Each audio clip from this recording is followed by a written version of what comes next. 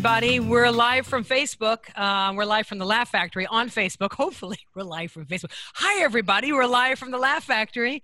It's Maya and Heather here. Heather looks very serious because she's trying to figure out the Zoom before we get our wonderful guest, Rich Voss, in. It's been a hell of a week, folks. A hell of a week. We have Masavia up in Harlem signing in. Are you in Harlem? I am. Masavia up in Harlem signing. We have Felicia Chappelle. You look adorable from Ohio. Looks like you've had plenty of Ohio time to be able to beautify yourself for the broadcast. Today has been a very hard day for me in America. Yes, I've had a very, very hard day. I was very depressed. I wasn't so depressed that Trump came out of the hospital so early and he did his like little chariot ride, because if we were in London, I bet you there'd be horses that pulled him around to throw chocolates at the people at the hospital. Now, I don't wish for anyone to not be well. I really, really, really swear that I don't. But the whole thing of now he's defeated COVID. Heather told me that people are calling it his Evita speech. My Italian father he called it the Benito Trumpolini balcony. Yeah, it's crazy. It was from the balcony. I like that, Benito Trumpolini. And wow. So now we have this guy who actually said a couple weeks ago that if you didn't have the right genes, that if you had the right genes, you weren't going to catch COVID and you're going to get well. So now apparently he has the right genes, and friends of mine that I have lost apparently didn't have the right genes. Exactly. Very big. You know, and everybody's allowed to have their own political beliefs. I'm not trying to get into politics or anything, but I went on my church page, and, you know, they're trying to act like, on my church page was how wonderful he was, that he's like resurrected himself like it was some Christly resurrection. If you're a New Yorker, like, okay, look, whatever you like that he passed or didn't pass, who's on the Supreme Court or not on the Supreme Court, the guy has a history of being just a straight up jerk. Okay. And if you're going to tell someone not to mask and don't wear a mask and you're a moron and they're going to have these parties, you know what? My mother used to say, a hard head makes for a soft COVID behind. And that's really what. So this is what happens. If you don't like fall on your face when you do something stupid, that's how we grew up as kids. Remember, your mother would say, you better not ride that car.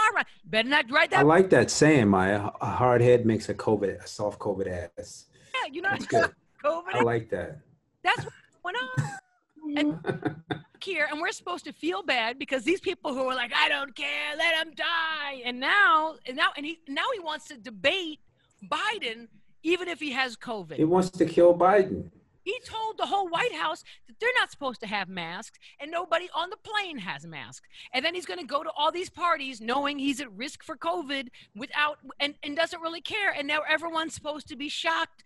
Krispy Kreme and the rest of them and Stephen Miller and all these guys are now coming down with COVID. And then I love the White House announcement lady, right? The White House, the one from Fox News who's 2 pounds at the blonde. Come down and does her. Announcing that I have COVID. All right, press. So anyway, like that's basically set up for more people. The thing I don't understand is there is no question that why would you still consider voting for Trump? You know, when they ask these questions to his supporters, why do you still even think about it? What is it about this guy that you... Mo, I think it needs to happen, in all fairness, because I know there's some people who are Republicans that are on my page, you know, and I want to respect them. Get Romney to run. Get someone else to run. Can't you just run in a third party, or like you can call them the Trumpsters, right? We have the Trumpsters, and then we can move over to the next group. Do you know what I mean? I agree. It's not a Democrat or Republican thing. It's just this guy's mentality. Here we got our guest, everybody. Wow. Boy, what a pop in, huh, man? Hey, Rich. What's going on, kids? Hey, I got Heather McConnell here, and we have Felicia Chappelle, and you know Masavia. Yes. How are you doing? What's that? How are you? I'm pretty good. I don't know. I mean, I've been stuck for 6 months, but I made the best of it. You look You know, well preserved. I gained about 10 pounds. I mean, my upper body's fucking dope. You know, I'm just saying, I got a gym in my basement. You still But have the abs going, Rich? nah, I gotta do some work. I mean, I'm not disgusting by any sense, but I'm not as I was looking at pictures. I was ripped. I mean, look, it ain't that bad, but It's not that bad. it's not bad. But my upper body, oh Jesus! Let me tell you something. When I'm having sex, I think of my chest, and I'm like a flat body. Oh, it's crazy how I fucking just shoot all over the place thinking about my upper body. Things we have to do to keep going. But we bought a house, before we were living in a townhouse for 14 years. And now I have a house with an acre of property. So I've been doing, when I wasn't, like in the beginning, there was no fucking work. So, I'm doing yard work. I was planting trees. I was making landscaping videos for Instagram. I wasn't getting those Andrew Schultz downloads or views, but I was getting, and I was doing, I planted like 40 trees. Fucking deer are eating my trees. I'm like out of my mind. I'm getting some work, going back to a little work now. I don't know how LA is, but New York, I mean, they're doing, if someone will put together a show in a fucking tree house. I mean, they're doing shows, the fucking. Have you done any of those shows, Rich? The shows at the stand? Well, I do this. Sometimes I'll go to the stand just to get out of the house and go. And, you're standing in a doorway, a big, like, garage doorway, and the people are sitting in the street, on the sidewalk. I'm like, oh, fuck, what am I doing next? A driveway somewhere? And, like, of course I would do your podcast because I've known you for fucking 4,000 years and I know Maya for 4,000 years. But I've done podcasts that I just did one going, who are you two? Why am I doing this? Who set this up and why am I doing this? I thought it was the club I'm working this weekend set it up, but it's two white dudes talking about rap. I go, one, first of all, I'm too old to know about rap. Second of all, I'm too white. Anyhow, so I switched it up. We talk about, real music, Whitney Houston and Elton John. But anyhow, so Rich, now, you're the first white guy on Def Jam. Come on, bro. Yeah, you can only hold a white man down so long. Come on, but that bro. was no. Listen, I grew up in an urban neighborhood. I grew up in a black neighborhood. You ask me a question about Earth, Wind, and Fire or Parliament, I can answer. If you ask me a question about Jay-Z, I'll go, yeah, he's married to Beyonce. That's all I know. That's it. That's all I know. But so growing up in a black neighborhood, yeah, when I grew up, we were fucking watching the Temptations and the Supremes on TV during a special, TCB, Taking Care of Business. And that was the Temptations and the Supremes.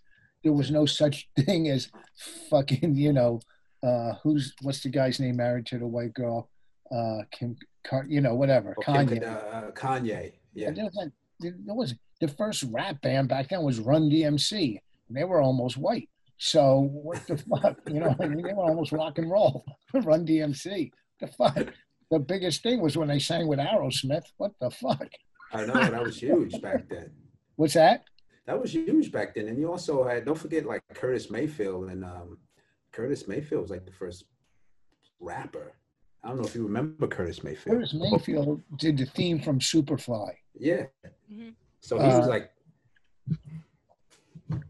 he was that dude, though. He was the dude that kind of brought that funk, that sort of swagger to music.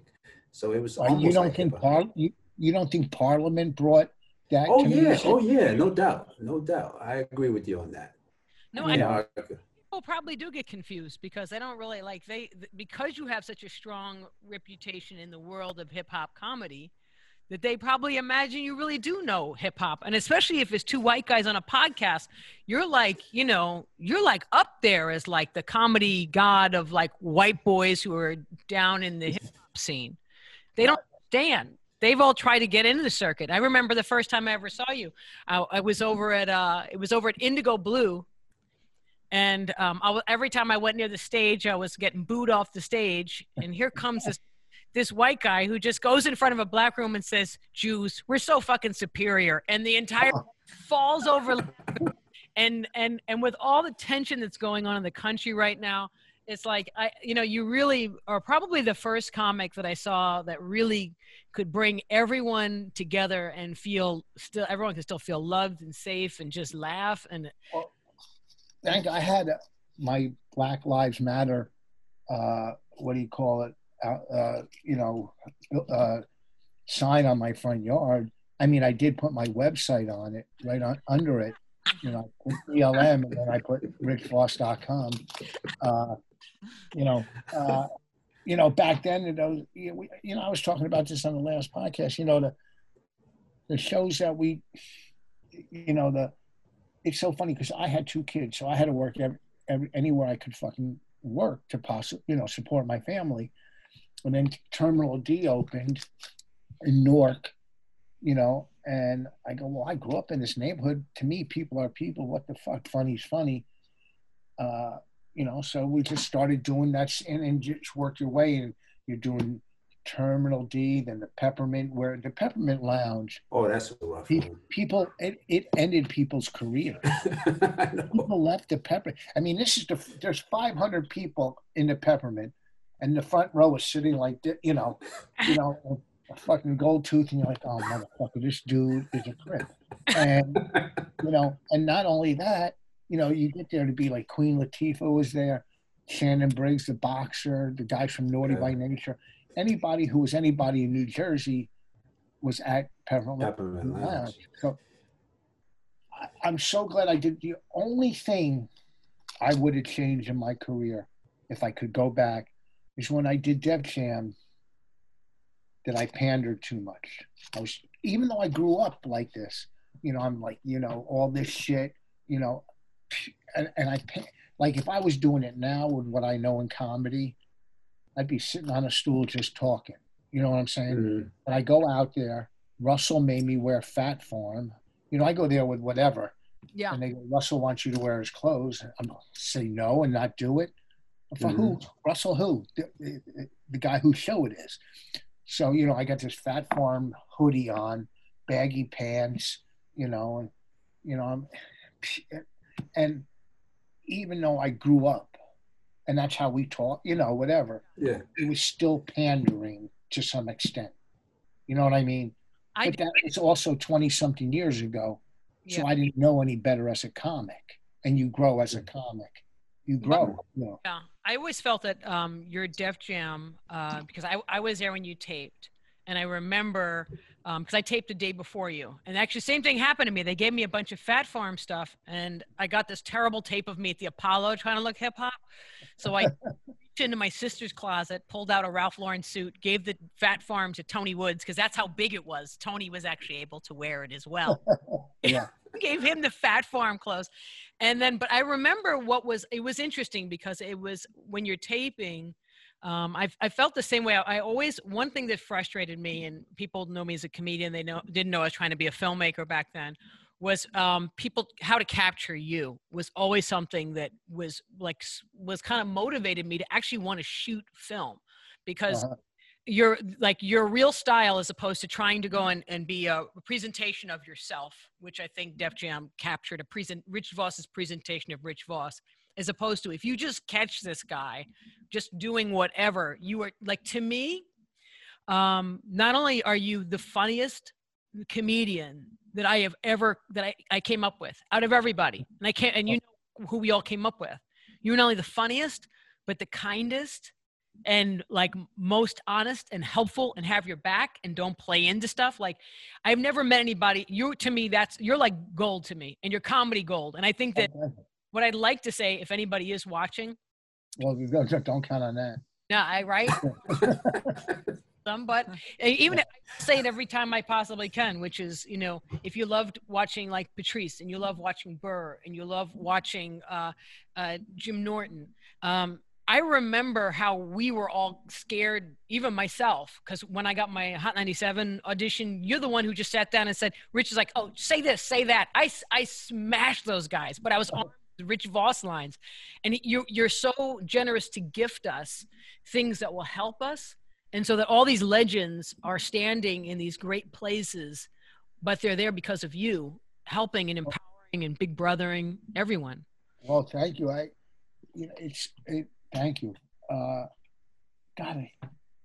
97. I remember when you did that now. Holy shit, goddamn. And you don't age. You look exactly the same as you did fucking 20 years. How the fuck do you not age? What the fuck? Look at Masavia. Looks like my grandfather. You. I'm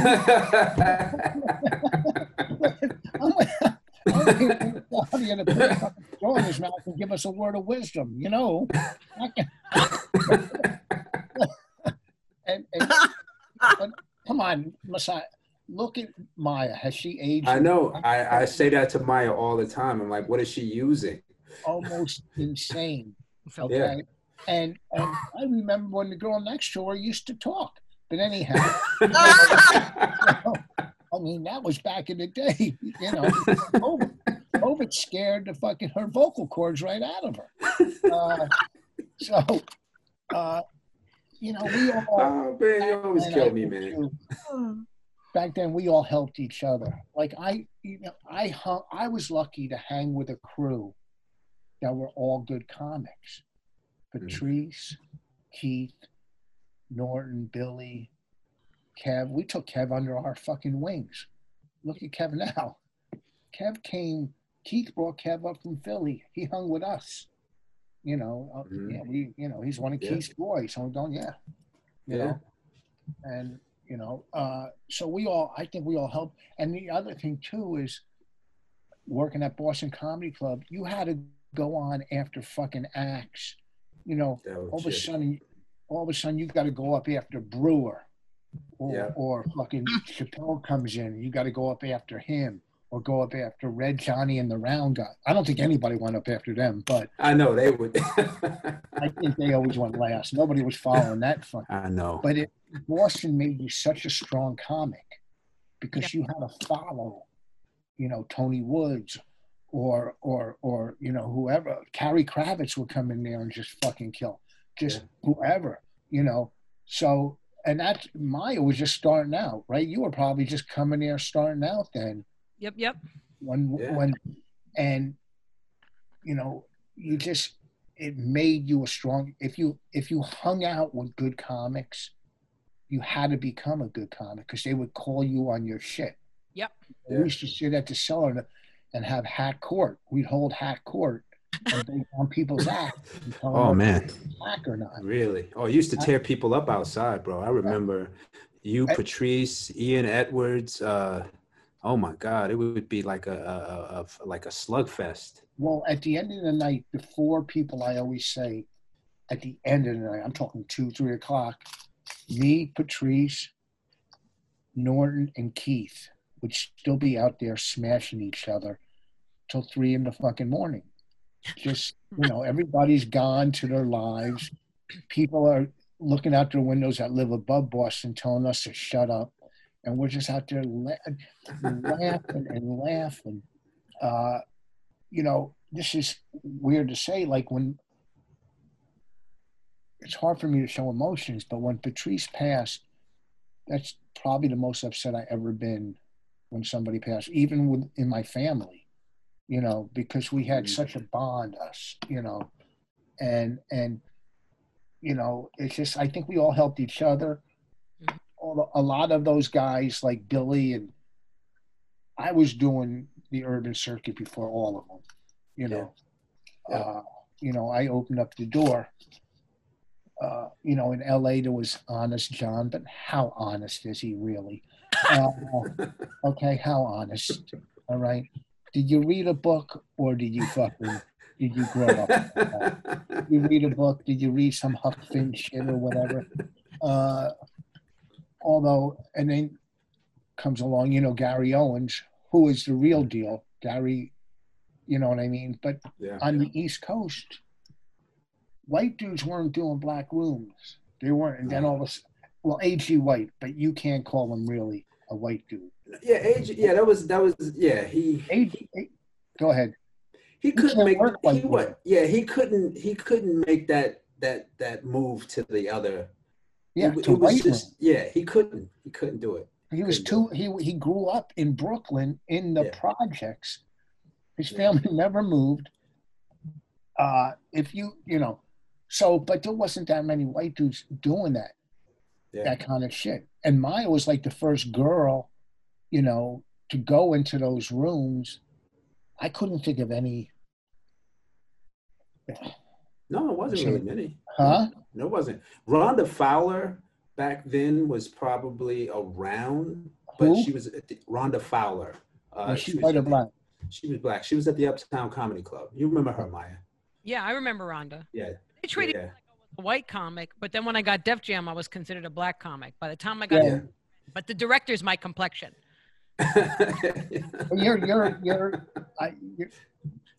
Your mom was white and your dad was black, right, Maya? My mom was black. My father's Italian. Yeah. My father. Yeah, so, okay, it was either way, 50-50. I knew I picked the wrong one. I met your father. I was at your dad's house for some reason. I had to pick you up. Wasn't he a musician or something? Or mother was, but he was in the music scene. But my mother was a musician. So what did she do? Music. She played piano? Yeah, she played piano and sang, but she was a vocalist. Kid, so yeah. But she worked making a living. Yeah, she worked even the Cafe Wa, the old cellars. She worked the old Dangerfields and Copacabana. So she was in that circuit. So she worked at Copacabana. Yeah, she worked all those that whole circuit with every. So she was. Was the Cotton Club still open back then, or was Cotton Club had been closed, but they had like Hungry Eye in San Francisco and Mr. Kelly's in Chicago, like that group. So she would work with like Toady Fields and oh really? And Robert Klein. I know when I interviewed him, he was telling me he had worked with her. So. Wow, that's cool. Let's see you. So you go, but so I know when I was doing urban rooms, I can't think of really too many white guys until I started doing it. Well, I mean, as a spectator, as a guy watching, it wasn't any white guys doing it. Well, then DC Benny started after, a couple years later. And yeah, and Bill Burr started trying to cracking the code of it, getting into it. But you were the only guy I remember doing it. The first day Bill went on, it was in a room, I think it was like called Pyramid, and it was a day Charlie. Day what? It was a day Charlie Barnett died. It was Bill Burr's first black room. I think it was called a Pyramid Club or something. It was on the Lower West Side. Uh-huh.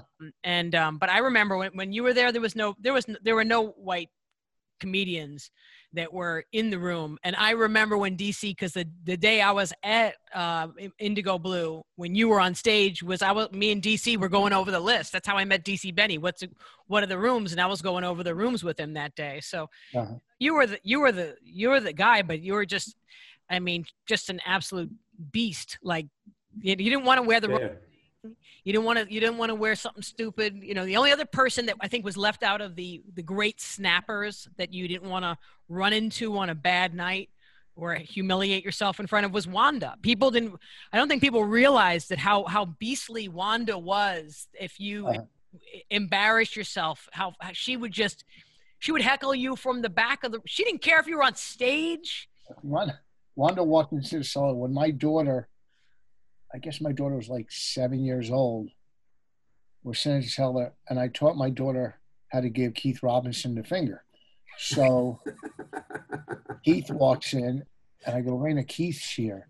So Keith and Wanda walk in, and my daughter goes to Keith like this, right? And then Wanda looks at my daughter, and my daughter's holding a stuffed animal. And Wanda goes, look, it's either this or the stuffed animal, but you can't have both. Wanda said, you can't hold a stuffed animal unless you're giving someone a finger. Pick one. It was so fucking funny. Yeah. Felicia, are you a comic? I am hilariously not funny ever. I am not funny, and I am not a comic at all. Are you the producer of this? Do you produce? Masavia is the producer. I got invited on because Masavia is nice, and Maya ended up liking me. That's why. Oh, really? No, I came on for a spot, and I just really love hanging out with comics. I'm a total junkie from head to toe. I like it more than music. I'm just addicted. I don't know what to tell you. Are you in LA? Are you in LA now, or where are you at? I'm in Ohio. It's in the middle of the heartland. Ohio. Yes, perfect face. What part?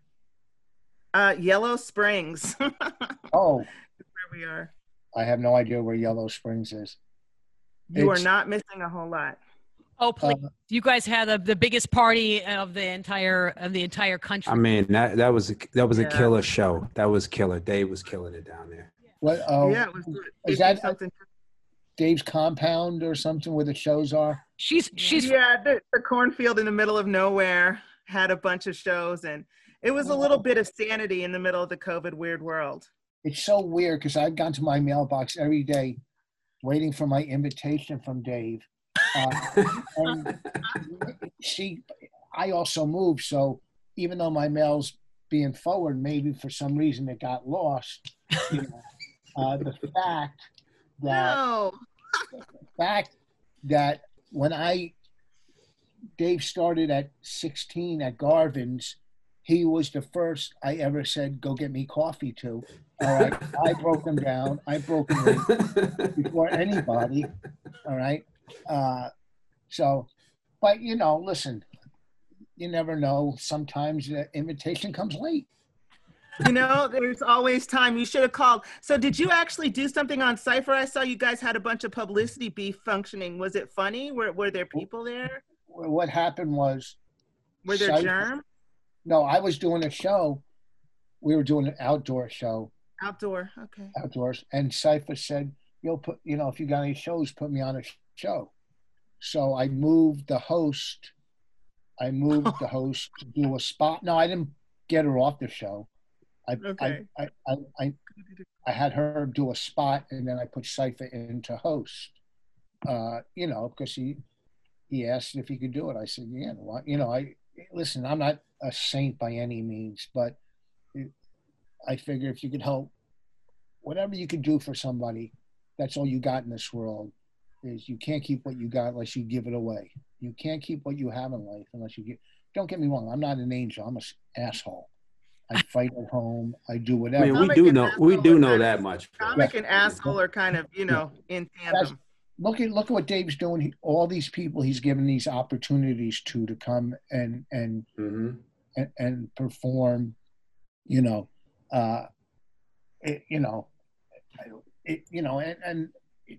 especially when there's no opportunity. I mean, what kind of opportunity could Kevin Hart or Chris Rock or Bill Burr get at this point? I can't believe that those, that he would get these young guys that have nothing going on an opportunity. Oh, what the fuck? Hey, Felicia, you better nudge his shoulder tonight. But here's the thing. Here's the thing with Dave. Because I do have a little speech impediment.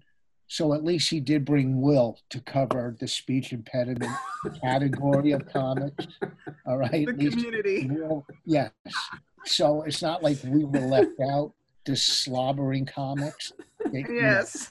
At least they got somebody they couldn't understand. You know what I mean? So thank God for that. But I really am curious to know if people were funny outside in New York. I mean, I know at first everybody looked real short bus and atrophied, comics and audience members alike. What was it like producing up there? Wait, what outside? Outside, like, or whatever you did when you guys were outside making people laugh. Did it work? Was it? Oh, yeah. Well, we taped a special for HBO. Colin directed it, Colin Quinn, and we did that one in Brooklyn, but that one was at a drive-in. People sat in their cars. Right. Yeah. So I hosted that, and there was like, I guess 8 or 9 comics, and Colin closed it. Plus, he directed it. And I only did one of those shows to cars to prepare for it. I said it on stage. I go, when you do TV, you try to prepare. I go, I'm doing a drive-in. So to prepare, I went to 4 different parking lots in my hometown and I go, my best show was at Kohl's, because nobody told me to get the fuck out of their way. So, like, I won't do those car shows, but the outside shows, you know, I did one, this is true, I did one 2 weeks ago. It was a fucking Wednesday night. It was packed. It was like 200 people on it. But the stage, okay, it's behind a club, but they had all this property. And the stage was right in front of the woods, not like a couple trees, the fucking woods. And I go, I'm like praying that a bear attacks me. This way I'll get so much fucking press. Come on. You know how many fucking hits that would get if Boss gets attacked by a fucking bear? So anyhow, I'm on stage and I go, this is great. I'm doing comedy where a fucking bat can come and get. So out of nowhere, I'm sitting on stage, and the audience goes, oh my God. And the audience flinched and went like that. I jumped off without missing a heartbeat. I jumped off the stage, just like, you know, if me and my kid were walking down the street and I saw a rat, I would push my kid in front of it and run. I jumped off that quick, and they saw in the tree there was a fucking flying squirrel going from tree to tree, right? A flying squirrel, and I'm going, what the fuck? I worked on the Oscars. I was backstage at the Oscars twice. And I'm doing a show with flying fucking squirrels and bats above me. All right. I could be attacked by a bear. All right. I was backstage. I stood next to fucking Dustin Hoffman and Barbara Streisand. All right. And now I'm working fucking sidewalks in New York. You know, the Stand does their show to people sitting on chairs on the sidewalk. I go, what am I fucking working a driveway next week? It's fucking horrific. It's horrific. Fucking, I was doing theaters. I was big. All right? Now I'm sitting here going, oh fuck. Oh yeah, Saturday I'm working a treehouse. They're doing a show in a treehouse. You know, what the fuck? You know, maybe Chappelle will invite me to his log cabin show where you got to bring your own fucking firewood. I don't fucking know. What the fuck? Fucking Dave, fucking 40 specials on Netflix, and he's doing a show. Yeah. Okay. Hey, listen, if you want to be part of the show, listen, you're going to have to rake leaves in the afternoon. Yeah. You rake leaves, you get 10 minutes. You heard about that? What? You heard about that? The leaf. No, I just made that up. That really happened? No. Oh. So you're about right. You're about spot on, right? Well, that's what the newer comics were for, right? Just to rake the leaves. Is that his property where he does those shows? Does he own that property? There's a pavilion in the middle of literally a cornfield of a dear friend. And after some zoning battles, they gave their agricultural a temporary easement and let the show go on. I think Whitney's doing shows in her backyard in LA. Whitney Cummings, I think she does shows in her. Oh, really? I said to my wife, we should do shows in our backyard. I got an acre of property, but I don't want to have to deal with. Here's the thing, I don't want to deal with someone getting drunk on my property and something happening, or I just don't want to. Listen, say I put 50 people back there. Let's even say at $20 a head, that's $1,000. Right. It's not worth the headache that something could fucking happen. Somebody drives away, or you know, nothing good could happen. You know, I'd have to hire security. You know, people would have to take their temperature. I have the property. I just don't want to deal with it. I'm an entertainer. I don't know how to promote. Right. I mean, I'm not going to promote. You know what Dave's doing? He's Dave. Everybody else is working for him. You know what I mean? Just like Whitney, everybody's working for Whitney. You know what it costs Whitney to have everybody tested right there. Yeah. I don't got that kind of money. You know, and they all get tested when they go to Whitney's property. Right. You know, so I got tested today for the third fucking time. I took the test. Oh, because you've been on the road, right? You've been. Well, I did something in Atlantic City on Saturday. Mm-hmm. You know, and I usually wear my mask. I wash my hands all the time. Did you know, feel safe when you were doing it though? Like, did they set the other night when I left last night, I couldn't sleep, and I had trouble breathing. But I have anxiety in life. I've had anxiety since I was 20. So, you know, anxiety like get short of breath, and then you're thinking, oh fuck, I'm dying. So now your anxiety increases, your shortness of breath increases. It's a vicious fucking cycle. So, you know, and I go, you know, I was Saturday. I did at some point sit in the dressing room without my mask. You know, if I was eating, I'd take it off and then whatever. So I go, I'm going to go get tested. So I went and got tested again today. Mm-hmm. I don't have COVID. I have herpes. They told me I have herpes. You know, I don't know why they're testing me with my pants down, but you know, I go, this is weird. So I jumped out of the guy's van. I go, listen, I don't believe you're real. No, I got tested for the third time because when we did the HBO thing, you had to get, everybody was tested. Right. Constantly, yeah. In July, I went to North Carolina to do the first Inside gig. That was the only one I've done so far. I'm doing one this weekend, but in July, I drove, like I haven't been on a plane in 6 months. I drove North Carolina. And when I got home, I took the test. Today I took it and they called me 45 minutes later and said negative. And I'm like, that quick?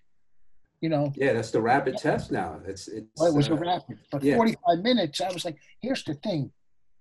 You know, I kind of want to, this is how crazy and fucked up I am. After I take the test, I want to go back with them in the lab and make sure it's my Q-tip, and I want to watch what they do and prove it to me here. Don't call me. How do I fucking know? You might have seen one of my fucking shows and I might have fucking trashed you and now you're getting even. I don't fucking... Hey, Rich, were you OCD? Because I remember I took a picture with you one time after Jim Norton's roast, and you're like, "Get the fuck off of me! Don't touch my show." And the picture's weird because I'm holding you, like you're like, ah, and I remember. No, I'm racist. No, yeah, I'm not really a touchy-feely type of guy. No, I know you always weird about shaking hands too. Always. What the fuck? I won't go if I go to a restaurant. I want ketchup packages. Don't even bring me a bottle. You think I'm taking a chance with a bottle? Some fucking, you know, some ex-employee that's trying to get even. You know, if you get candy, potato chips, or Babe Ruth, you always got to squeeze both ends to make sure there's no needle holes in it. You squeeze the bag this way you can hear if somebody tampered with it. You see what I'm saying? Halloween. That's great. Yeah. For Halloween. Thank you for that. Hey, don't make her talk. You don't want to throw her off. I feel like she's working for the deaf. I'm surprised she's not doing sign language for people that are fucking deaf watching this. Wait, what's her name? What's her name? Stephanie? You remember Heather? Heather. She made the film with me. I've watched lots of hours of footage of you, though. Yeah, she made the film with me. So that was at my old shitty apartment when I lived upstairs. My kids were young. Yeah, I have someone capturing all that footage anyway because I'm getting stuff for the Patrice film together. Some stuff that nobody's seen of Patrice. So I have it. I can send it to you. Your daughters were little babies. You were the only. What's that? I said you were one of the only comics that didn't have creepy footage.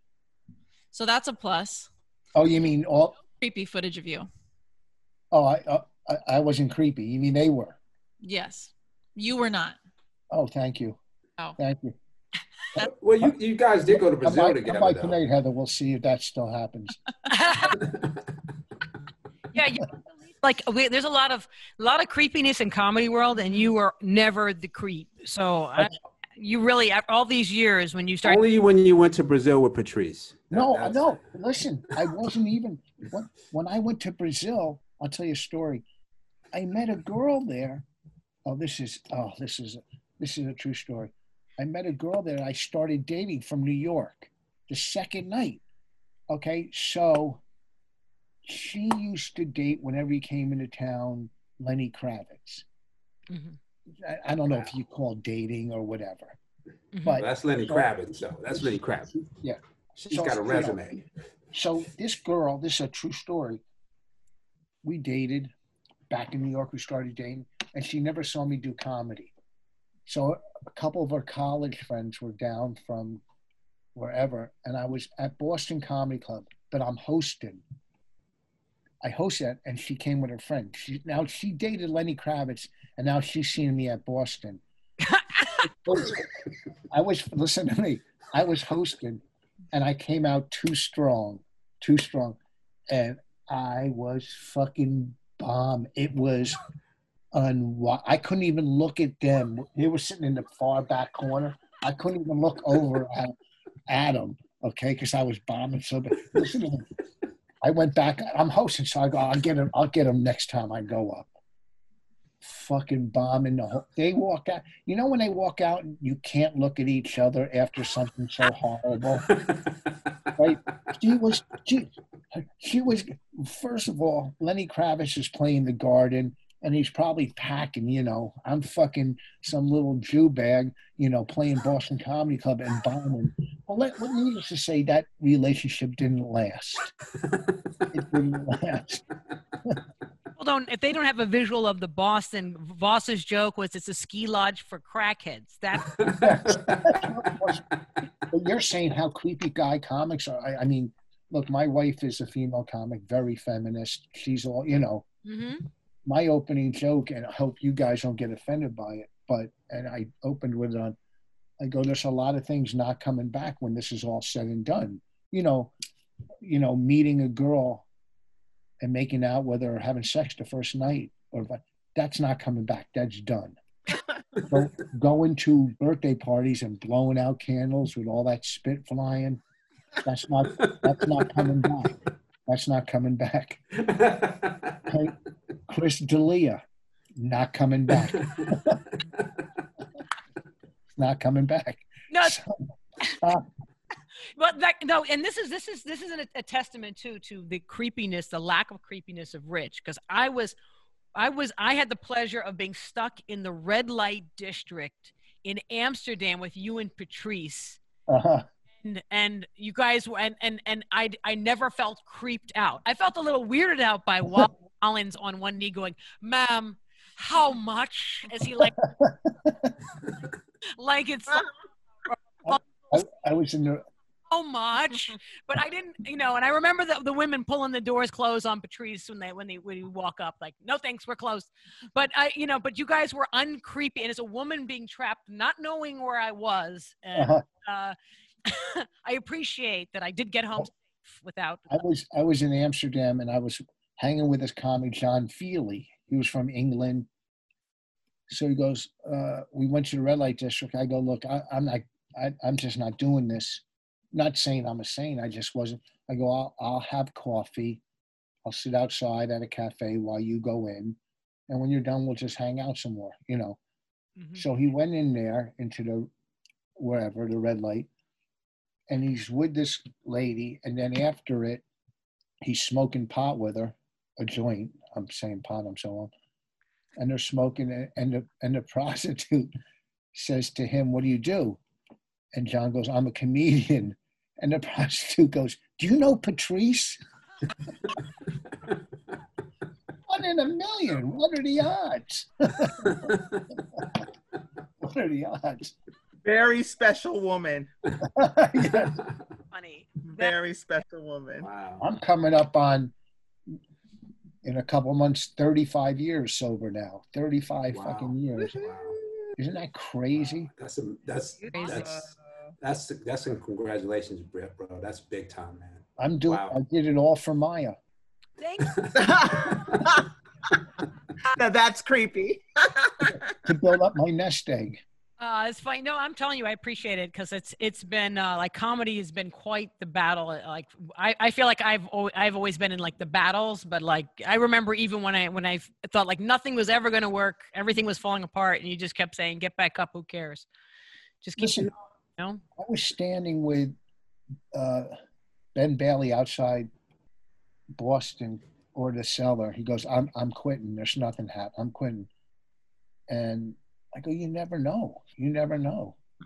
And now he's a famous cab driver. I mean, you only really recognize the back of his head, but still, me and Patrice, this is true. Me and Patrice, I got so many great Patrice stories, but I used to drop him off in Jersey City on my way home. And I had to go in his house, use the bathroom. And me and him were walking down the street. And I go, man, I don't have a manager, an agent. I got nothing happening. And Patrice goes, I can't get work here, no nothing. And we're just sitting there saying to each other how much we don't have. And then we just started cracking up and laughing. We were at the lowest point in our careers, and we thought it was funny. That's how Patrice just brought that out of you. We just started cracking up. We went to do an audition, me and Patrice, for NBC for a sitcom, to be the two leads in a sitcom.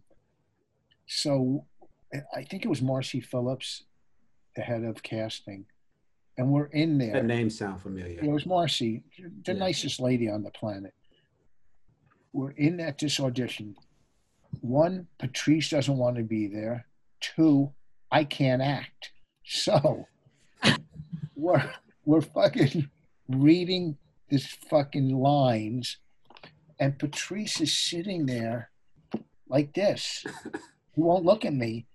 And then Martha's yelling at me. I'm going, how am I supposed to connect with a guy that won't look at me? I can't connect with him. We can't act like this. And she's yelling at me, and she goes, can you guys just, and I knew her well. She goes, you guys just leave.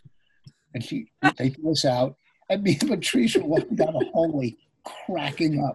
We couldn't have been laughing any louder. So now we're walking down the hallway. And there's like these executives behind us. And I didn't do it on purpose, but I passed gas real loud. And Patrice fell on the floor laughing. He fell down. He couldn't stop laughing. And we just got kicked out of a gigantic audition. I farted in front of 3 executives. And it was the happiest day of our lives. It was just so... We didn't give a fuck. Because here's the thing. We knew, look, we're comics. You're sending us, we're comics, you know? This fucking dumb audition. How am I going to beat out some fucking actor that's a real actor? You know what I mean? I've taken maybe a half an acting lesson, and we just fucking left, you know? We did a pilot together, though. We did do a pilot for Comedy Central, me and Patrice. Oh, wow. I'll tell you, I don't know why I keep telling these Patrice stories, but it's just so. Didn't you do a Lenny Bruce though? Didn't you play? Yeah, I played Lenny Bruce on. No, I know how to act. I just can't audition. Give me the plot. Just getting through the process. Yeah. Yeah. When we did the scene, me and Bonnie did a scene in King of Staten Island. We had a great scene in that, where we're sitting in a restaurant, in a restaurant that what do you call it? Pete Davidson's character works at. And they just let me ad-lib, you know. It was, you know, fucking Judd Apatow's director. Oh, that's great. That's great. You watch the scene. Me and Bonnie fucking knocked this out. You think we're from Staten Island. So, wow. You know, me and Patrice had a pilot. It was my pilot. And they go, who do you want to guest host the first episode? I go, Patrice. And it's where we roasted people at their wedding, a wedding couple. So the whole week, you know, this is a reality show. Patrice is spending time with the bride's family, and I'm with the groom's family during, you know, the reality before it all builds up to the roast. You know, Patrice is getting his nails done with the ladies at the shower. So now we're at the wedding. This is the real wedding. They had the wedding. Now we're at the reception. And Dan Powell, some executive from Comedy Central, goes, well, this is it. If this doesn't happen, there's no... And Patrice, we knew that without the roast, there's no pilot. We knew that this is the main part of the... Patrice laid into him, the executive. I mean, just laid into him. You know, so we did the roast. We're up on... And a lot of people in the wedding don't know what's going on with this fucking pilot. Obviously, the bride and groom and their family did, but there were some guests that didn't have a clue.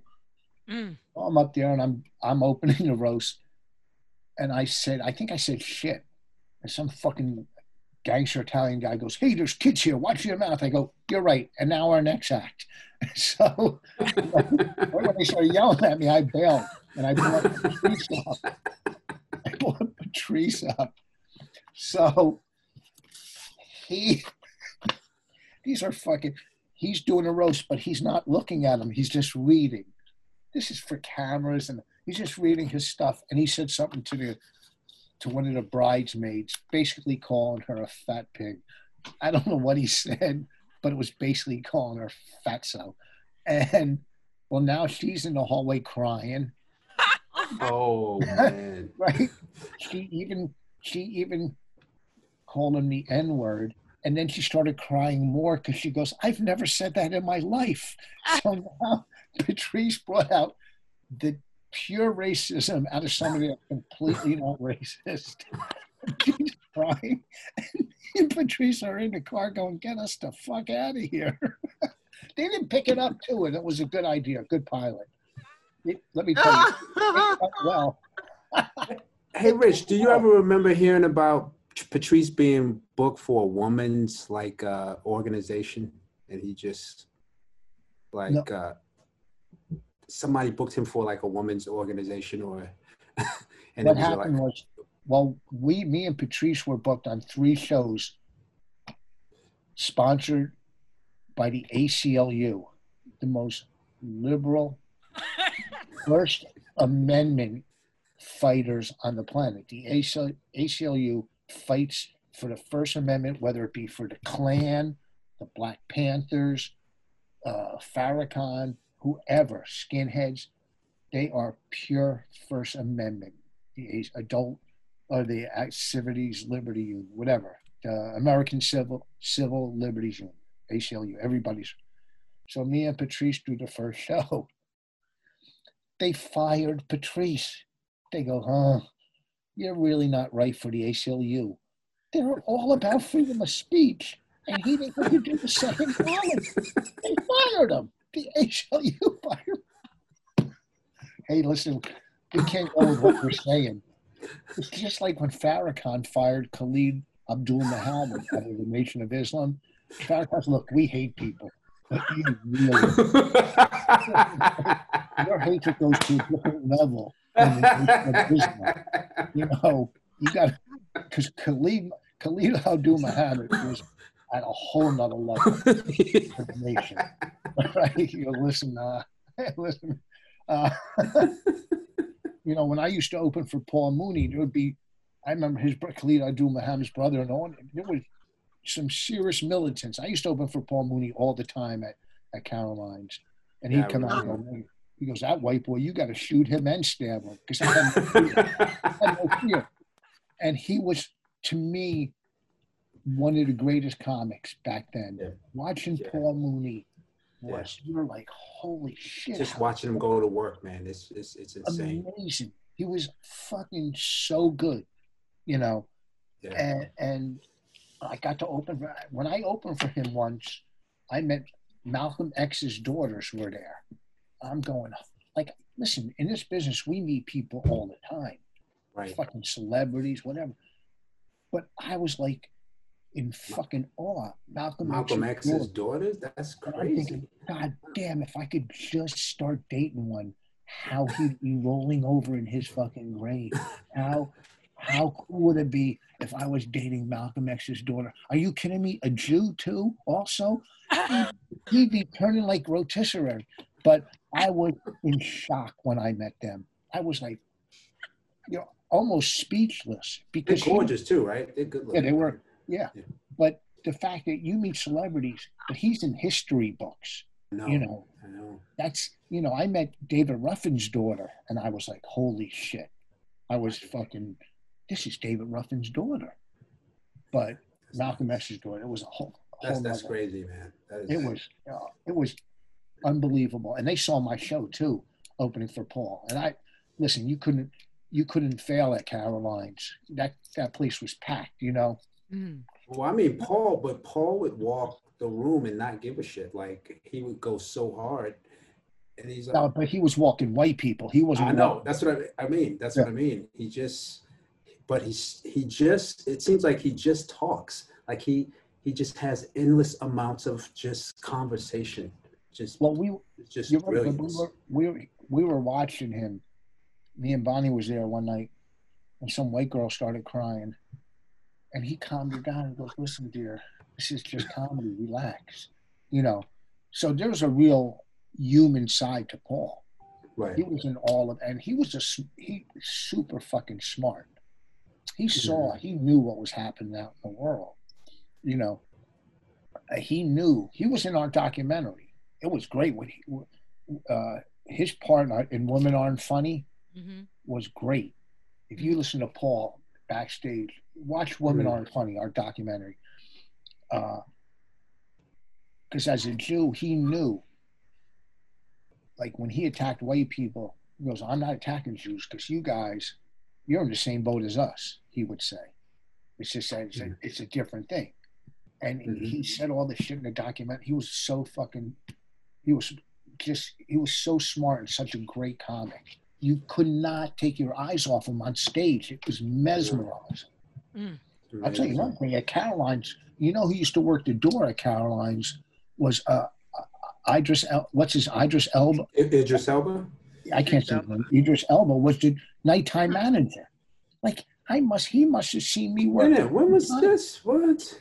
Wow, He was the nighttime manager. What year? What? Before he got the wire, he was the nighttime manager at Caroline's. Ask him, they remember something. Missed him. Huh? I said, missed him. Yes. If I saw him right now, he would remember us because I must have done 50 or 100 shows. Yeah. Yeah. Wow. The nicest guy. He's in his suit, just, you know, and next you know, he's on the wire. That's what really launched him. Yeah, that took him off. Yeah, that made that blew him off. His character's last name was Bell. On the Stringer Bell. What was it? Stringer Bell. Yeah. Stringer Bell. Like one of the I love that biggest, show, bro.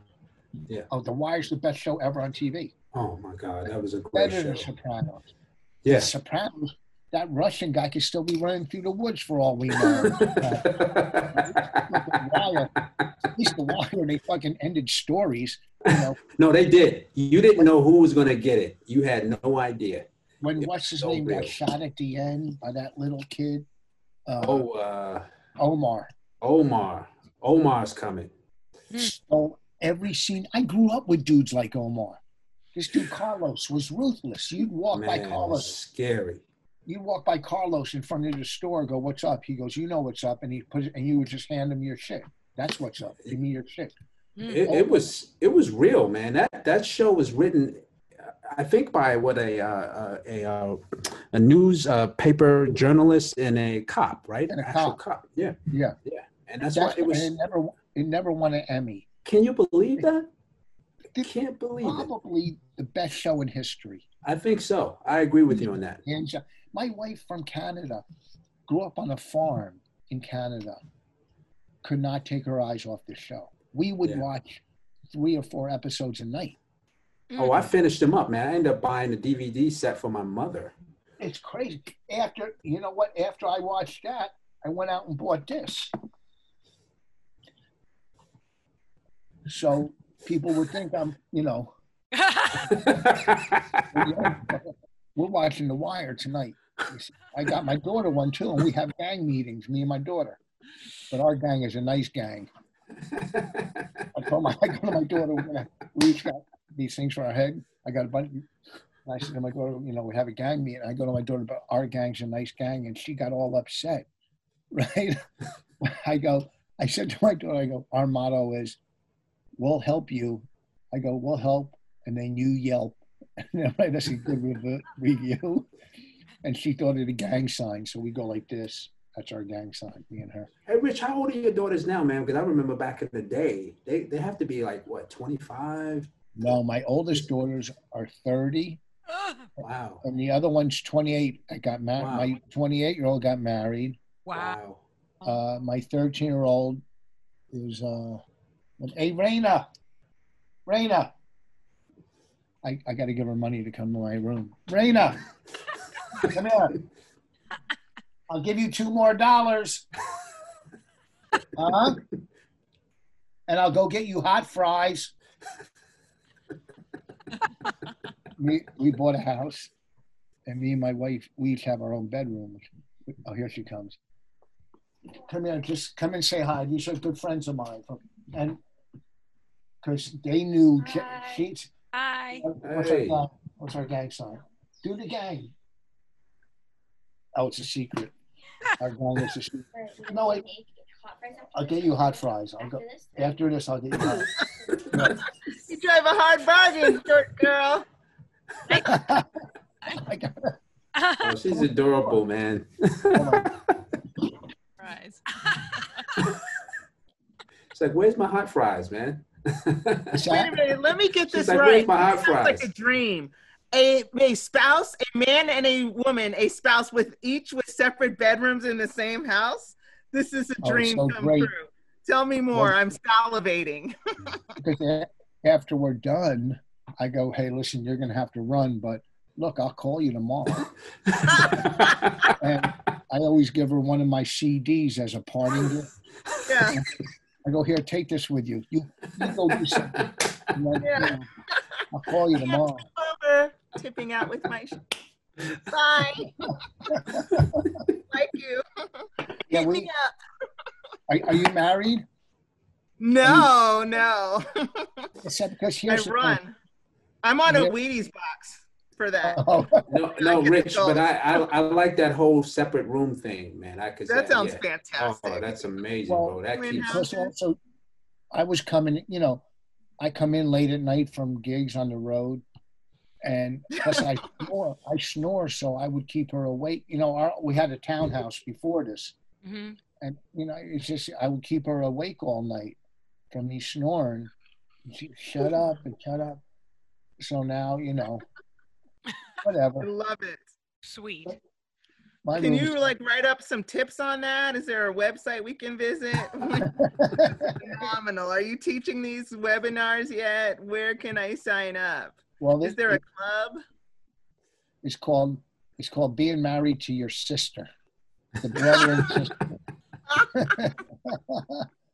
Good night, sis. Good night. Good night, John Boy. Rich, I remember one time at the Boston, you were killing, right? You were annihilating. This lady decided she wanted to heckle you, and you destroyed her so bad. Like, she picked up a glass and ran and threw it at you. And I remember she was trying to leave, and you picked up a glass and threw it right back at her. I was like, holy shit, what a show. What happened was it was 3 Puerto Rican girls that were very attractive, all of them. They were and they wouldn't stop talking. And and then one heckled.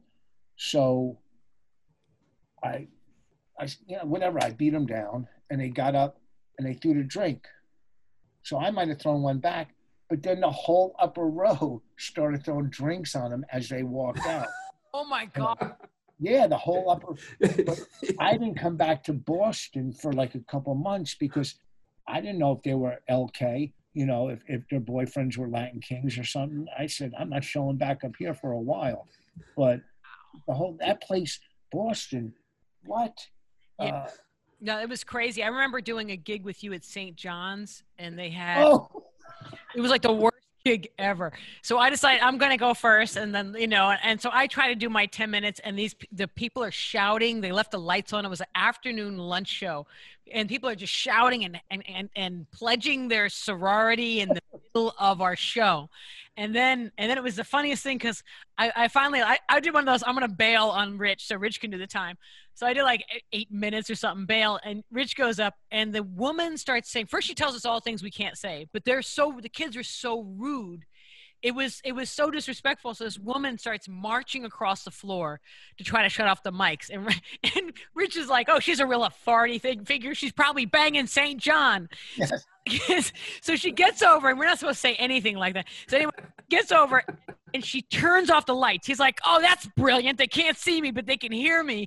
And to say, they were frothing at the mouth. And that was the first time. I mean, Rich was right. He's like, you guys, if this was any other type of art, you wouldn't allow this to go on. Because it's comedy, you allow us to be disrespected. This woman took us arm in arm tried and walked us to the door with this angry mob of students behind her. And as soon as this is the best, because no matter how bad it is, Rich will make it funny in the end, so you don't feel bad. She throws us out the door, and he goes, "Aren't we supposed to get a lunch with this gig?" It was like doing a show in a prison yard. It was crazy. Like she said, sororities, and then they're playing cards. It was. And I don't know about you, but I never got paid. He never sent me. I never got paid. Yeah, St. John owes me $500. Okay, I want my money. Yeah, that's crazy. One of the most horrible gigs. Me and Maya got. Yeah, they had security. So they didn't set y'all up or nothing. They didn't set you up before the show. Like, hey, these guys are coming. Be quiet. None of that shit. No, listen. Wow. No. They just threw you in there. In the Lion's Den. Let me tell you something. A Gladiator had a better chance than we had. There was no way, And Maya was smart. She bailed. That's the good thing about going first or hosting. You could bail at any time. Well, thank you. It was the pain fun, and that's what I appreciate. Because I said last time I was kicked out. I'm permanently for life kicked out of the Comedy Cellar, and then Voss is like, "I've been kicked out of worse places than this. Don't you worry." No matter what would happen. Oh, they stole my film. Do you go make another one? Like you just make, like when everybody else gets tense, you just really, you make it, you keep it moving. Make it livable, man. Well, what do you call it? You can't be kicked out for life. Not that. We'll rework that. Believe me. Okay. I appreciate that, but yeah, they were like, "You killed my father," like that kind of like Hamlet. It was Hamlet Shakespearean last time. Yeah. It's been like 20 years. Hamlet Shakespearean. Well, what was his name? The guy you were dating who was doing the movie? Kenny. Yeah, but I met him at the Cellar, and he's still Steinberg's client. He's a Steinberg guy. I didn't know going down. Yeah, Steinberg still handles him. Get out, really? Yes.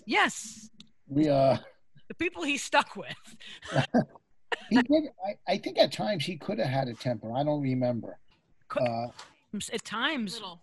Yeah, we're on the run. The reason why we're both living in California is because flesh 6 months. We go outside and we get the same nail in both tires on the same nights. You had like one of the first comedy documentaries. What happened? How come? Was it? Someone screwed you somewhere. That was an excellent documentary. That's one of the. Yeah. That was masterful, Maya. We both did it. We both survived Kenny trying to kill us during the cut. Heather is the only one who's been through every tape. I got a box of we got thousands and thousands of tapes because we shot so much stuff. That's why Burr's calling me now for like the Patrice footage. But the thing is, I'm not really sure where, because we keep getting somebody comes in and like sabotages something. So we're basically like held hostage over the film. But that is your film. I mean, that was that was incredible. Yeah. Can you at least put it on YouTube? Well, it's a dramatic story of how it got shut down. A very ridiculously high drama story of the shutting down of it. So we've been thinking about it the last few weeks, but because people. Is it a legal thing, though, Maya? Is it legal? Like. No, it isn't. It's a terror. We were terrorized. Do you have releases from everybody in the film? Yeah. Basically, you could put it up until someone does a cease and desist if they have. Yeah, but we own every stitch of it. Every stitch of it's. Yeah, we have every right to put it. Well, you have the master. I mean, you have the actual master, like the film. We got it. Yeah. Oh yeah. So, okay. It's the other story. There's a little bit of a backstory. Yeah, there is. Be told offline. Yeah, it needs to be told offline before. It needs to be put into it like the. Masavia knows it. Masavia, you know the story. Yeah, I know. We put our roast. We did a roast, Voss roast. Yeah. And we during the pandemic put it up on YouTube. We had it for 2 years on Vimeo. Yeah. And then we put it up for free on YouTube, and it's at like 350,000 views. Wow. It's probably the best roast. I mean, the roast that we used to do at Boston, The Yeah. Patrice roast, Norton, Meyer, the Patrice roast was a classic. Ben Yeah. Bailey, Keith is a classic. Yeah. You see this fucking roast that we did. Bonnie hosted it. Colin Quinn, Bobby Kelly, Florentine, Big J. Look, I got roasted. It's one of the best roasts you'll ever see. Oh wow, I have to see it. It's on YouTube. You got Masabi. You've been to you got all the roasts. You know them. Go to Yeah. Voss roast on YouTube. I'll give you one line. Bonnie said, you know, Jim Norton's radio show. Jim Norton's on the radio in the morning. Bonnie looks at Jim and goes, "Your radio show is so bad, I'd rather listen to my daughter drowning." She said that to fucking Norton's radio show. That is so bad. And Oh shit. let me tell you also too, Bobby Wow. Kelly, you can't see it, but you could hear it. He put on like on the wall on the screen. Bonnie, before she dated me, dated this actor, Nathan something. He was on a series that lasted 6 years. He's like a 10, good looking. Nathan, Nathaniel or Nathan. He's on some big TV show. Yeah. So Bobby put a picture of him on the wall. He's, a 10, and read off his credits. Castle. He was on some show called Castle for 6 years. Oh, Castle. Yes. He was the star. Read off all his credits. He's worth about $25 million. Wow. And then Bobby read off my credits. Pocono Brewery. He wrote. I'm gonna have to watch this tonight, man. That sounds telling funny, you, bro. I have to watch You it. will fucking not stop laughing. 'Cause Because I you love know roast. everybody on it. Yeah. You know. Oh my Wait, god. what's the search again? Search what? I It's easy. It's Voss, VOS, Roast. It's on YouTube. Voss roast. On YouTube. VOS for free. roast. God, that sounds good. Voss Roast on YouTube for free. Because Savia, Maya know all these people. And we were known, like our roasts at Boston were the best roasts. Oh my every goodness. comic. Oh my god. These roasts were legendary.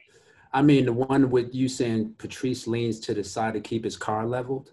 Oh my god. I still think about that. Yeah, but when Ben Bailey went off on fucking Patrice, Oh, it was You nonstop.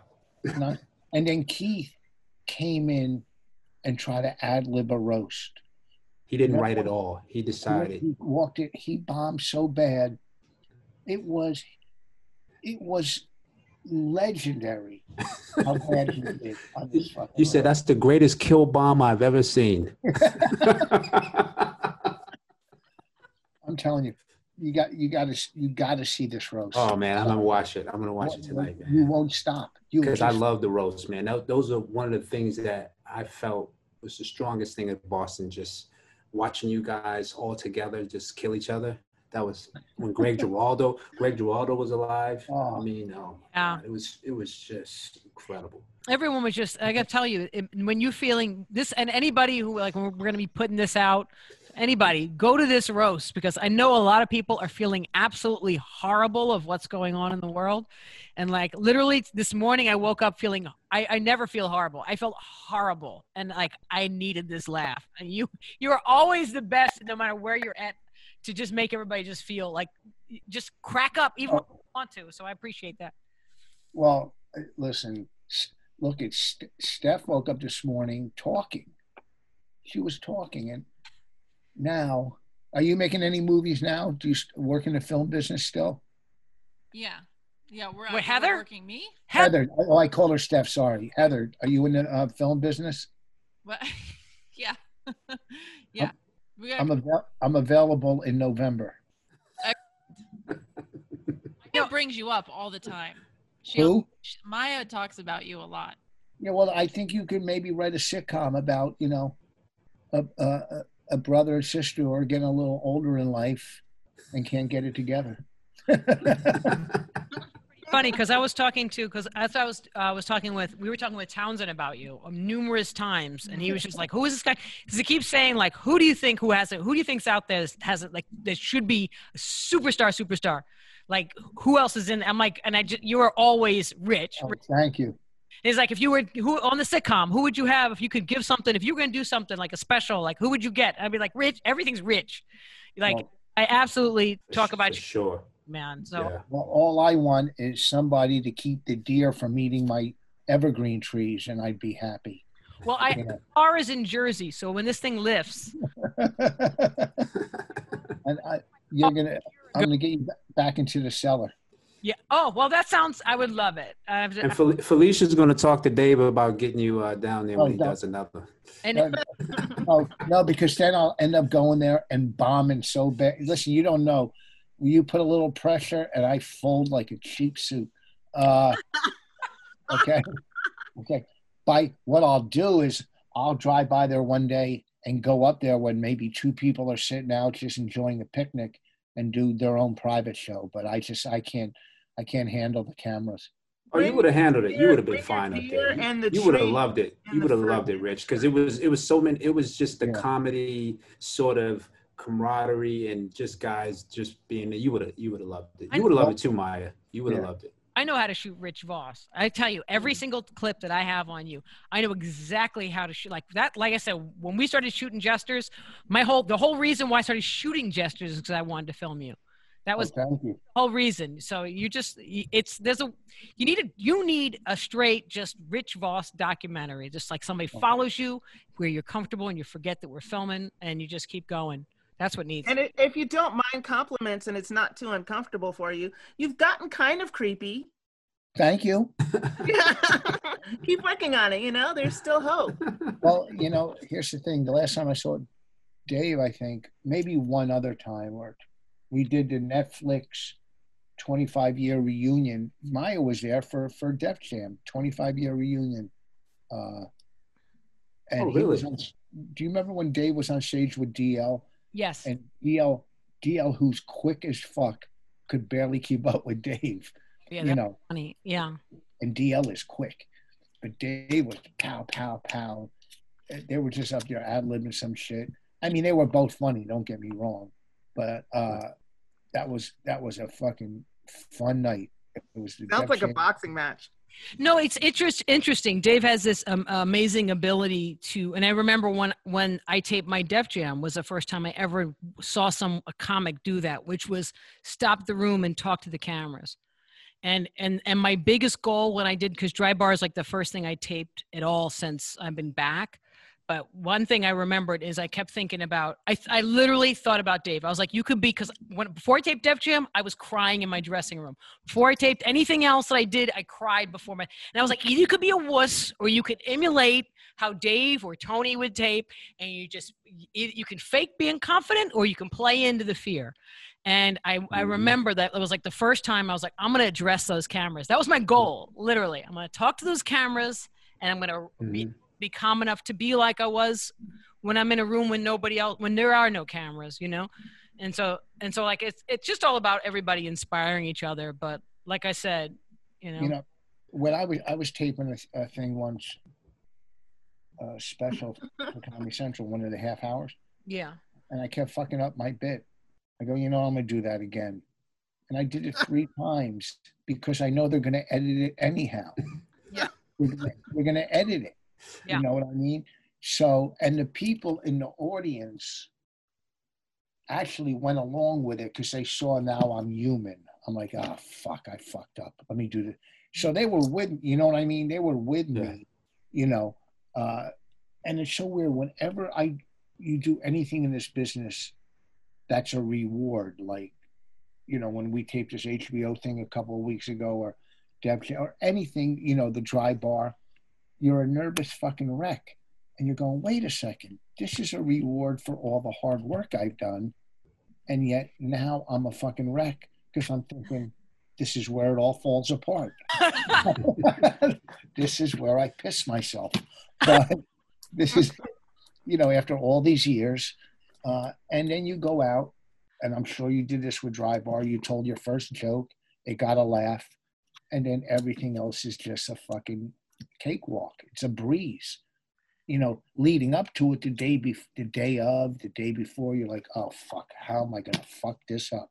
And then I think you walk out, you get the first laugh, and it's, you know, it's cake, you know, whatever. Yeah.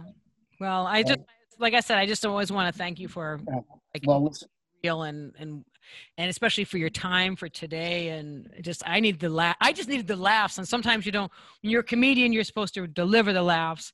And then when you're around, you just make it like it's just your friends hanging out. Listen, you're like a sister to me. I've known you for so fucking long, you know. It's so weird that you don't see somebody for maybe 10 years and all of a sudden you see him, it's like, oh, did I see you yesterday? Like, you know what I mean? Like when I saw you at the reunion, the Def Jam, it's like, oh shit, I haven't seen it. But it's like you still, especially as comics or as friends, you still have that common bond, and you still, it seems like you were just yesterday. That, you know what I mean? You know, Masavia, he'll come into the cellar, you know, and I'll go, oh fuck, didn't I just see him yesterday? But it was 5 fucking years ago or something. You know what I mean? Yeah, that's why I always try to make stops down there, man, because I know you know, just to see faces, you know.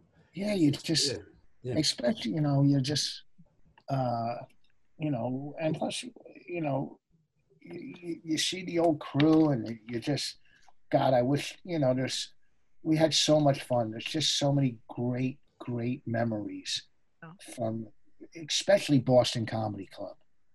That, did you think they captured it a little bit with the show when they had it, the show on HBO? I didn't watch that once, only because the anger and resentment I had that they didn't ask me to fucking do it. I along with Patrice, Norton, Keith, were fucking pillars of that club. Right. We were one of the reasons that club was Boston Comedy Club, along with Chappelle, Brewer, Maya. I can name, you know, and all these fucking people. Maybe they didn't even talk about it. That's why I was very. The only thing is, Artie Lang brought up my name on one episode. He goes, I'm at this roast and Rich Voss is beating me down, you know, but I didn't know. And I said this to one of the, after it was all done, to one of the producers. I go, why the fuck was I never on the, and you were brought up in meetings all the time, this and that. You know, they had me audition one time to play a 50-year-old heroin addict, and they gave it to some guy that was in Sopranos. But I'm not gonna lie, I had too much fucking resentment to watch that show. Sure. I felt the same. I couldn't get through it because I felt like they missed a lot of things. Barry called, asked me, remember, and you remember this because I was getting thrown out of the Boston because I was filming all the time. And they kept getting me kicked out of the Boston just from having the tape. Then Barry called me and said, we need some footage of the Boston. Can you give us to, because nobody shot back then. And I was the only person who had tapes. So I gave them tapes because they couldn't scale it. And I knew the place, like the back of, I knew from the floor to everything. So I helped them scale the set. Oh. But then they never, of course, but then and then after that, I get the call from Barry. You should just quit, Maya. It's too late for you. It's over. Let me say something about Barry. I'll forget. When our documentary came out, we were showing it for the first time at Caroline's, and fucking it killed. The reviews, and Barry wanted to take over our documentary. Whatever. It was, I don't want to badmouth him. He's a good guy. But whatever. You know, I shouldn't have brought up because there's no reason to, you know, to say anything negative about somebody when everything was positive. Barry, you know what? There was times he helped me out, so I want to thank Barry. I don't remember those times, but I'm sure there were times that Barry helped me out. And thank you for that.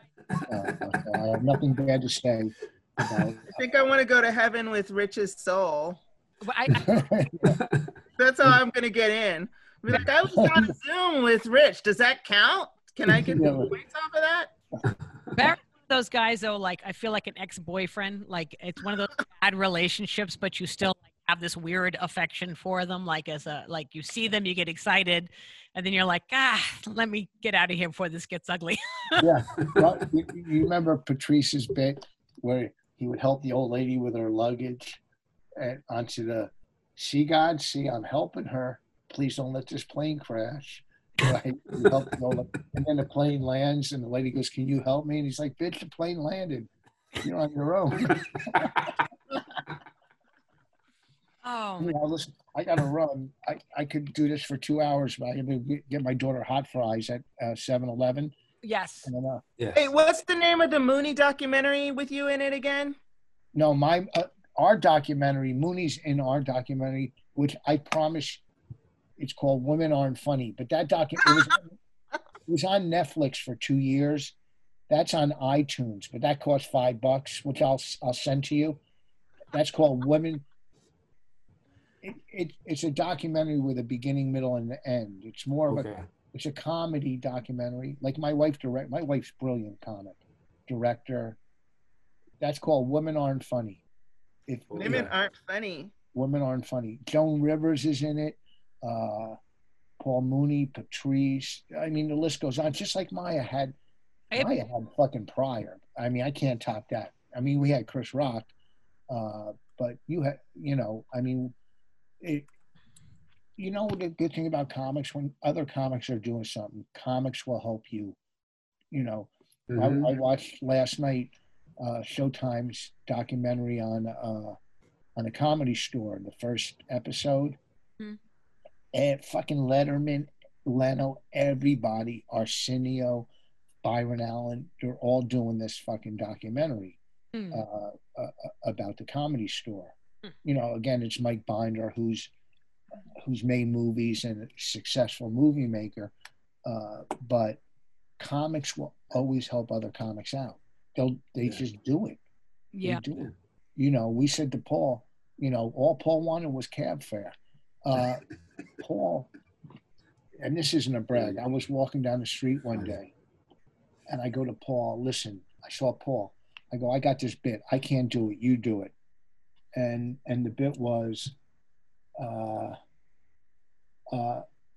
Wayne, here's the bit I go, Wayne Brady is so white, he makes Brian Gumbel look like Malcolm X. He turned that joke into the bit on the Chappelle Show with Wayne Brady. Oh, really? Oh, wow. Yeah, and Paul's always given me credit for giving him that joke. He's always gave me credit. But that bit they did with Wayne Brady. Yeah, when Wayne Brady did yeah. That's fine. Just walking on the street seeing Paul Mooney, because that joke wouldn't work for me, but it would work for him. So comics always will help other comics. 9 out of 10 times. Yeah. That's New York. The New York, especially New York comedians, there's such a camaraderie and family. Oh, easily. Yeah. Yeah. Because it's more, I said this on, it's more real than LA is like, oh, what how can this person help? What can you know what I mean? New York is different. It is a community, man. It's like it's a community. It's a brotherhood, Yeah. Yeah. Really nice meeting you. Yeah. Very, very nice. It was a lot of fun. I'm glad that I got to know you guys. Boss, it's great to see you, man. You too. Hope to see you again soon, man. All right. Well, listen, watch the roast, watch the movie. Stephanie has something to say. What's that? Said Stephanie has something to say. Heather. Stephanie, listen. Whatever you can get out, you could email or blog, and I'm sure I'll read. I'll promise I'll read it. Listen, Stephanie, there's going to be so many other podcasts, and at some point you're going to go, this is the one I feel comfortable at. This is the one where I'm going to say, I am Stephanie. I am woman. Keep me strong. All right. You're going to start singing Helen Reddy. That's what you're going to do, Stephanie. I can feel it. You have nice teeth. Anyhow, listen, thank you. I'm sorry that I brought this to a dead halt. Hey, man, I appreciate you, man. Thank you. Hey, Maya, say hi to Jamie for me, Masada. we shot some of the Women Aren't Funny at the Laugh Factory. He let us shoot there. Oh, that's great. I totally will. Yeah, we have a good scene from there where I accused Bonnie of having an affair with Dane Cook, and at the poster, like it's right before she's going on. It's really funny scene. That's hilarious. Anyhow, yeah, Jamie's such a nice guy. Yeah. When I go on there, he comes in and he's watched me. He sat down, and I did some pro-Jewish stuff, and I went after some Arabs, and he loved it. I did it just for him. Well, he's been amazing. He's got the whole Black Lives Matter all over the walls and helping people protest outside, and he's like ending up. I put a big Black Lives Matter sign on my front lawn. I did put my website on it, but I still put it on my front lawn. Did I use that joke already? I didn't use that. Did I yet? Did I do it twice? Okay. That's all right. You're trying it again, though. I get you. I probably did it. I don't fucking know. But the day after the protest in our town, that sign came down. Anyhow, no. I put it up, you know. Listen, whatever. I don't want to get into politics, but I'm not happy with what's going on in politics right now. I'm not a big fan of what's going on, you know, in Washington. And my joke, Mike Cohen, the lawyer that wrote the book on Trump, he put, I'm going to get your chips, relax. I roasted Trump, and at the roast, one of my jokes was the reason Trump puts his names on his buildings so the banks know which ones to take back. And Michael Cohen, the lawyer, put it in his book and quoted my name. Oh, wow. What? Yeah. Wow. Yeah. Wow. Yeah. History. I'm just saying. That's cool right there, man. It feels like there should be checks and balances on Capitol Hill in the federal government. Anyway, politics. Yeah. All right, Rich. All right. Well, listen. Next time you guys see me, I'll be living in Canada. Hey, and listen. Maybe you'll catch me when I'm in Ohio. Listen, it was fun. Women Aren't Funny, Voss Roast. Maya, so great that you got all those fucking views on Dry Bar. That's amazing. Thank you. It's amazing. I'm super grateful. And Masavi, it's always good seeing you. You too, brother. It's like, please, it's like I, you know, like I saw you yesterday. You know, you look the same. Maya looks the same. Heather looks, you know, Stephanie, Heather, whatever the fuck. Anyhow, listen, I'm going to fucking end on a bad note. Felicia, give me a call. Anyhow, I'll talk to you guys later. Thank you. All right, man. I stink. Hey. God, I suck. Goodbye. He's so awesome.